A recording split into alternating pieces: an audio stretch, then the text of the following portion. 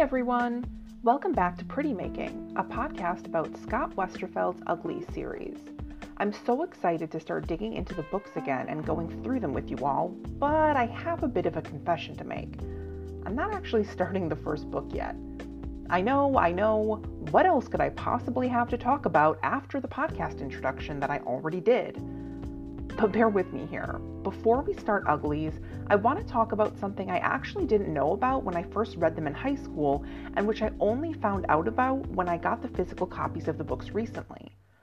Upon flipping through the pages after receiving my secondhand box set in the mail, I noticed something on the page just before part 1. It reads, "This novel was shaped by a series of email exchanges between myself and Ted Chiang about his story, Liking What You See, a documentary. His input on the manuscript was also invaluable."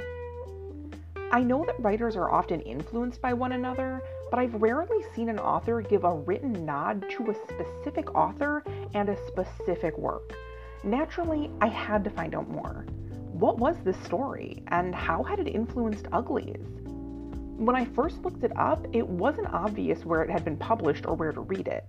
It wasn't until searching just the author's name that I found out that it's part of Stories of Your Life and Others, a collection of short stories by Chiang. It's actually been republished a few times due to another one of the stories being the inspiration for the 2016 film Arrival, so you know it's gotta be good. I'd highly recommend checking out the whole book, but I will mention that Liking What You See is available a few places online if you're just curious about this particular story. Either way, it's well worth the read. Seriously, this short story is masterful in its execution. It didn't take long to see how it had influenced Westerfeld. Before I get into some finer details, let me just say, in case it wasn't clear, big spoilers for the story ahead. Liking What You See, a documentary, is written in the style of, you guessed it, a documentary. It starts with the following quote, "Beauty is the promise of happiness," which comes from the 19th century French writer Stendhal. Now, I haven't read all of Stendhal's On Love, where this quote comes from, but the context is confusing at best. From what I understand, though, the entirety of On Love is a bit hard to follow. At first glance, the quote seems to imply that we desire beauty as a promise of happiness. Considering the very real issues of lookism in its many forms, which this short story touches on, the interpretation would make sense. Many people today seek to make themselves more beautiful, according to societal standards, to avoid being overlooked for jobs, ignored romantically, even publicly ridiculed. But when you put the quote in context, it paints a different picture. This quote is actually a footnote that comes after the beginning of chapter 17, Beauty Usurped by Love. And it comes from a bit about how when we love someone, even their so-called flaws or ugliness becomes preferred and, quote, become beauty. It's very much a strange beauty is in the eye of the beholder type chapter that would imply that beauty, no matter who or what we are individually seeing it in, is built on the promise of happiness from the person. Thus, it's not about beauty leading to happiness, but the promise of happiness leading to our perception of beauty. Granted, this is purely my interpretation, but I thought the quote was worth mentioning as it has a lot of possible application to this story and to the Ugly series.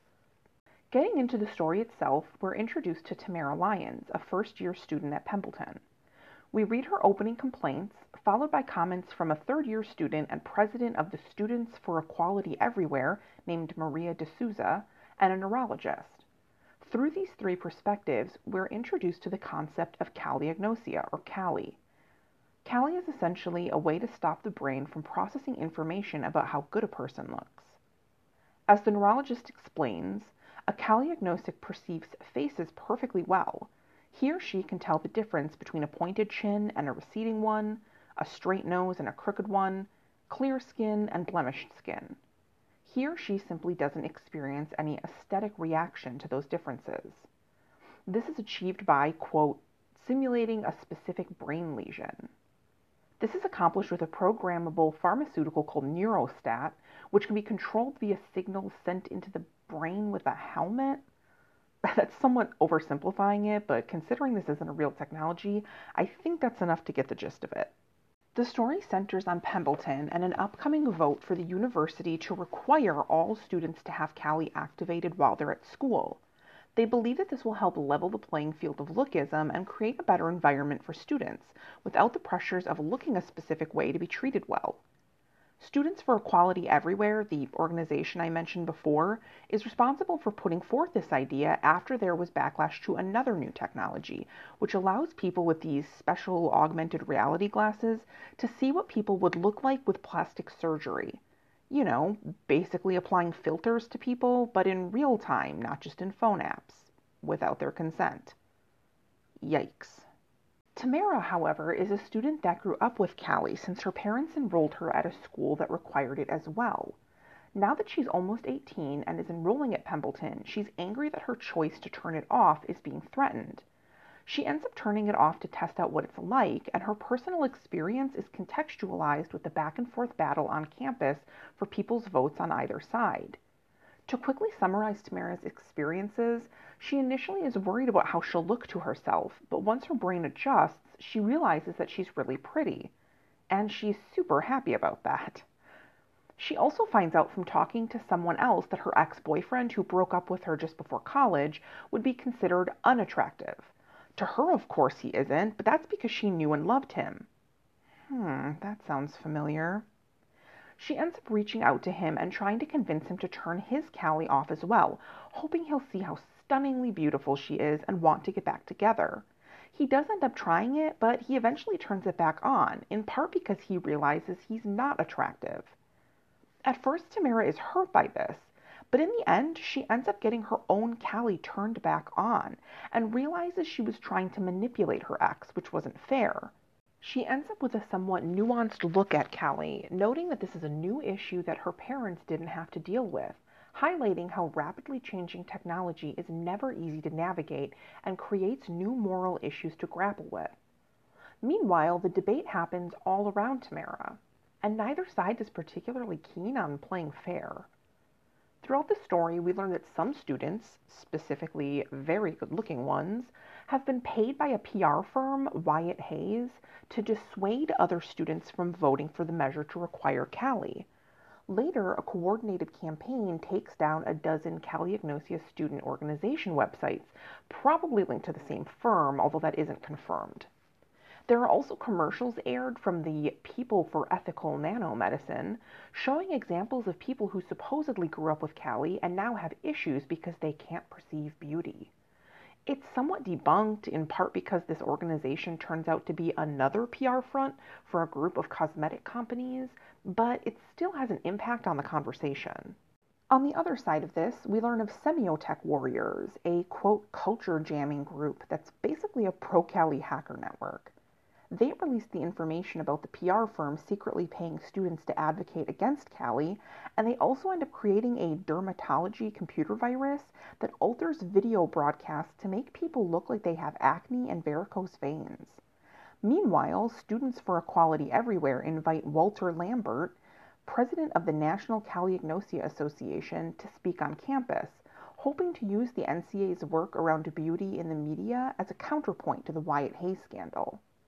Lambert compares the way that peak beauty is used in the media to overstimulate us to cocaine, which is obviously an extreme comparison, but it still creates a powerful message. Both sides of this debate bring a mix of good arguments and totally overblown or fabricated ones. There are also a lot of one-off interviews that cover a lot of ground one would expect in this sort of debate. One person thinks the pro-Callie side is just ugly people who are jealous. Another talks about feeling guilty when they get positive attention for being beautiful because they haven't earned that treatment, and they know that others aren't treated the same if they're considered ugly. One guy tries it and ends up really liking it because it makes him less self-conscious and better able to talk to people. Yet another complains that Callie is clearly bad because it's like nonstop beer goggles, and he only wants the hottest of hot women. Ugh. One of my favorite interviews, though, is with Lori Harbour, a third-year student at Maxwell College who gets radically ugly by surgically removing her nose. Yeah. She says that, quote, "It's about how ugly can beat beautiful at its own game. I get more looks walking down the street than a beautiful woman. You see me standing next to a video model. Who are you going to notice more? Me. That's who. You won't want to, but you will. There's also a really interesting religious look at the debate in which a professor of religious studies points out that while the pro-Cali side seems really progressive and secular, pushing Cali can also be seen as an expression of the usually conservative, monotheistically tied beliefs about the soul being more important than the body, and thus the body being something we should deny. I can't explain it super well myself, so definitely read the story to better understand this point. But there is a really great quote from this that I want to share as I think it helps show how complex this debate really is. He says, "This debate isn't just about commercials and cosmetics. It's about determining what's the appropriate relationship between the mind and the body. Are we more fully realized when we minimize the physical parts of our nature? And that, you have to agree, is a profound question." There are a lot of layers to this short story, and you really just need to read it to get the full experience. But I think the biggest takeaway is that throughout the story, you'll probably find yourself persuaded one way or the other, then to the other side, then back again, over and over. Because the debate isn't simple. It's easy to take a position on Cali either way, but while both sides have some really extreme or just plain weak arguments, they also both have strong ones. And even some of the ones coming from the side you really don't want to support, the PR firms for big corporations that obviously don't want Cali widely used since it would hurt their bottom line, actually do make some sense. For such a quick read, it really makes your head spin. And of course, there's the ending. We think we're hitting the final note when the vote fails after a moving speech by Rebecca Boyer, a spokesperson for People for Ethical Nanomedicine. And it actually is a really powerful speech, which basically highlights how, since we can't force everyone to have Cali, we could lose our ability to spot discrimination if we can't see beauty but others can. If someone were being treated unfairly based on looks, how would those with Cali even know? As a reader, we of course are just reading this speech and may find ourselves agreeing. It is, after all, a fair point. But the story takes another turn when we find out that Wyatt Hayes digitally altered the footage of the speech to make it more persuasive. Another layer of manipulation that Semiotech uncovers. The new technology they used enhanced Boyer's voice intonation, facial expressions, and body language to mimic some of the greatest speakers of all time. While the unenhanced version had viewers saying her performance was good, the enhanced version was said to be excellent and extraordinarily dynamic and persuasive. We're left with an uneasy feeling about just how easy people are to manipulate if you have the right technology. But to get the full effect of this story, you really just need to read it in its entirety. With all of that being said, how does this tie into the Ugly series? For those that haven't read it before, there's a lot more I could say, but I'll save it for later to prevent unnecessary spoilers. Looking just at the core plots, though, Ugliest takes this idea of trying to find social equality through altering people to an extreme. While Cali is a reversible, somewhat unobtrusive way to block our brains from processing people's beauty, Uglies takes the opposite approach by segregating ugly people before they're 16, at which point they undergo full-body surgery to become pretty. It leans into the idea that prettiness is an ideal, so instead of taking beauty away from everyone, it'll more or less force everyone to have it. But while it's less of a point in liking what you see, both stories have this dark underlying idea of what is pretty. Liking what you see puts forth the idea that beauty is universal in specific things like facial symmetry and lack of acne. What it and the Ugly series don't address, at least via the characters, is how there are a lot of aspects of beauty that are influenced by the cultures that we live in.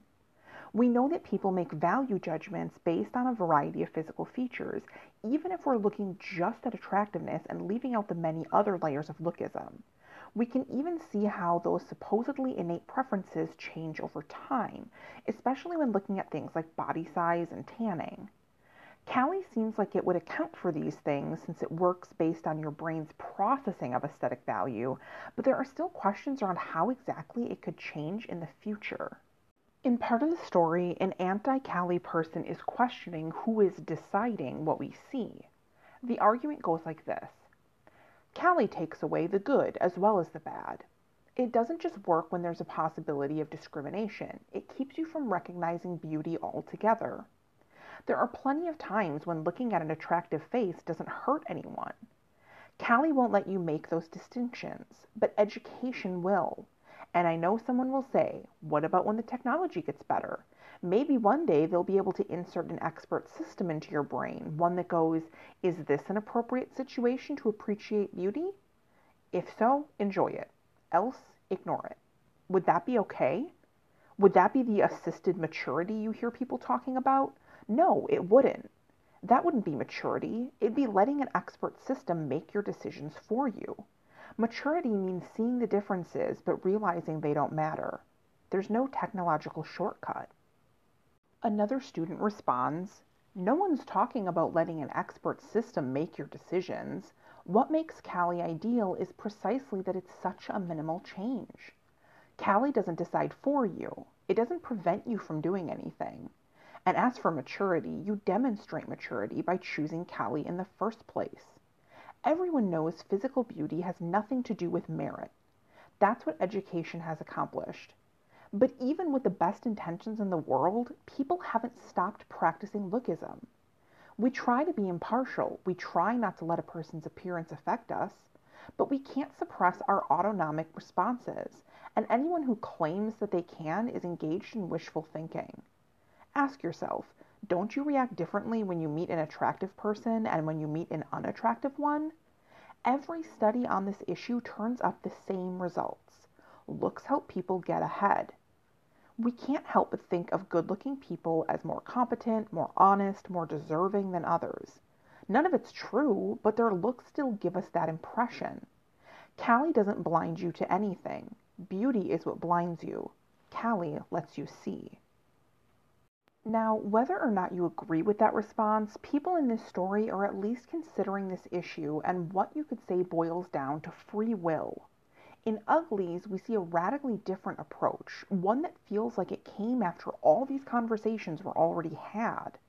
Instead of taking away someone's ability to perceive beauty, why not just make everyone beautiful? It's a total win-win, right? But of course, there's the question again. Who is deciding what is beautiful? At least with Callie, we're trading the ability to see any beauty in people, no matter what beauty means for us personally. The very concept of beauty in faces would be gone, at the expense of being able to see it. It's a pretty one-to-one type of trade-off. The gift is the curse. The curse is the gift. But in Uglies, Westerfeld pulled this how do we handle lookism question into a future where the question has already been answered. The debate appears to be over, and the solution is to change how everyone looks, rather than how they see. And thus, beauty is the promise of happiness. Perhaps not in the way that phrase was intended, but this is what the Uglies verse has people believing. That much like pro-Callie folks have said, we simply cannot educate ourselves out of lookism, and therefore we have to take a more radical approach.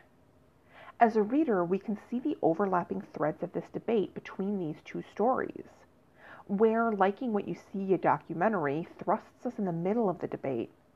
Uglies confronts us with how hard it is to come back from a decision of that scale once it's made, and how hard it can be to realize that it may not be the perfect solution that we thought it was in the first place.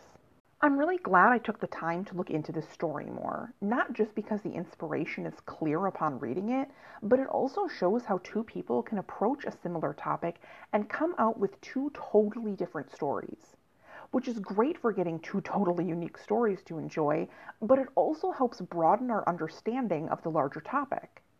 It gives us different perspectives so that we can better interpret what the stories are trying to tell us. In fact, one thing that I think both stories do really well is not pushing the reader to come away with one particular message. Because there isn't just one. You don't leave either story going, wow, clearly this is what was right and this is what was wrong, and that's the end of it. You get nuance. You get frustrating imperfection. You have questions. And that's what makes both stories so good.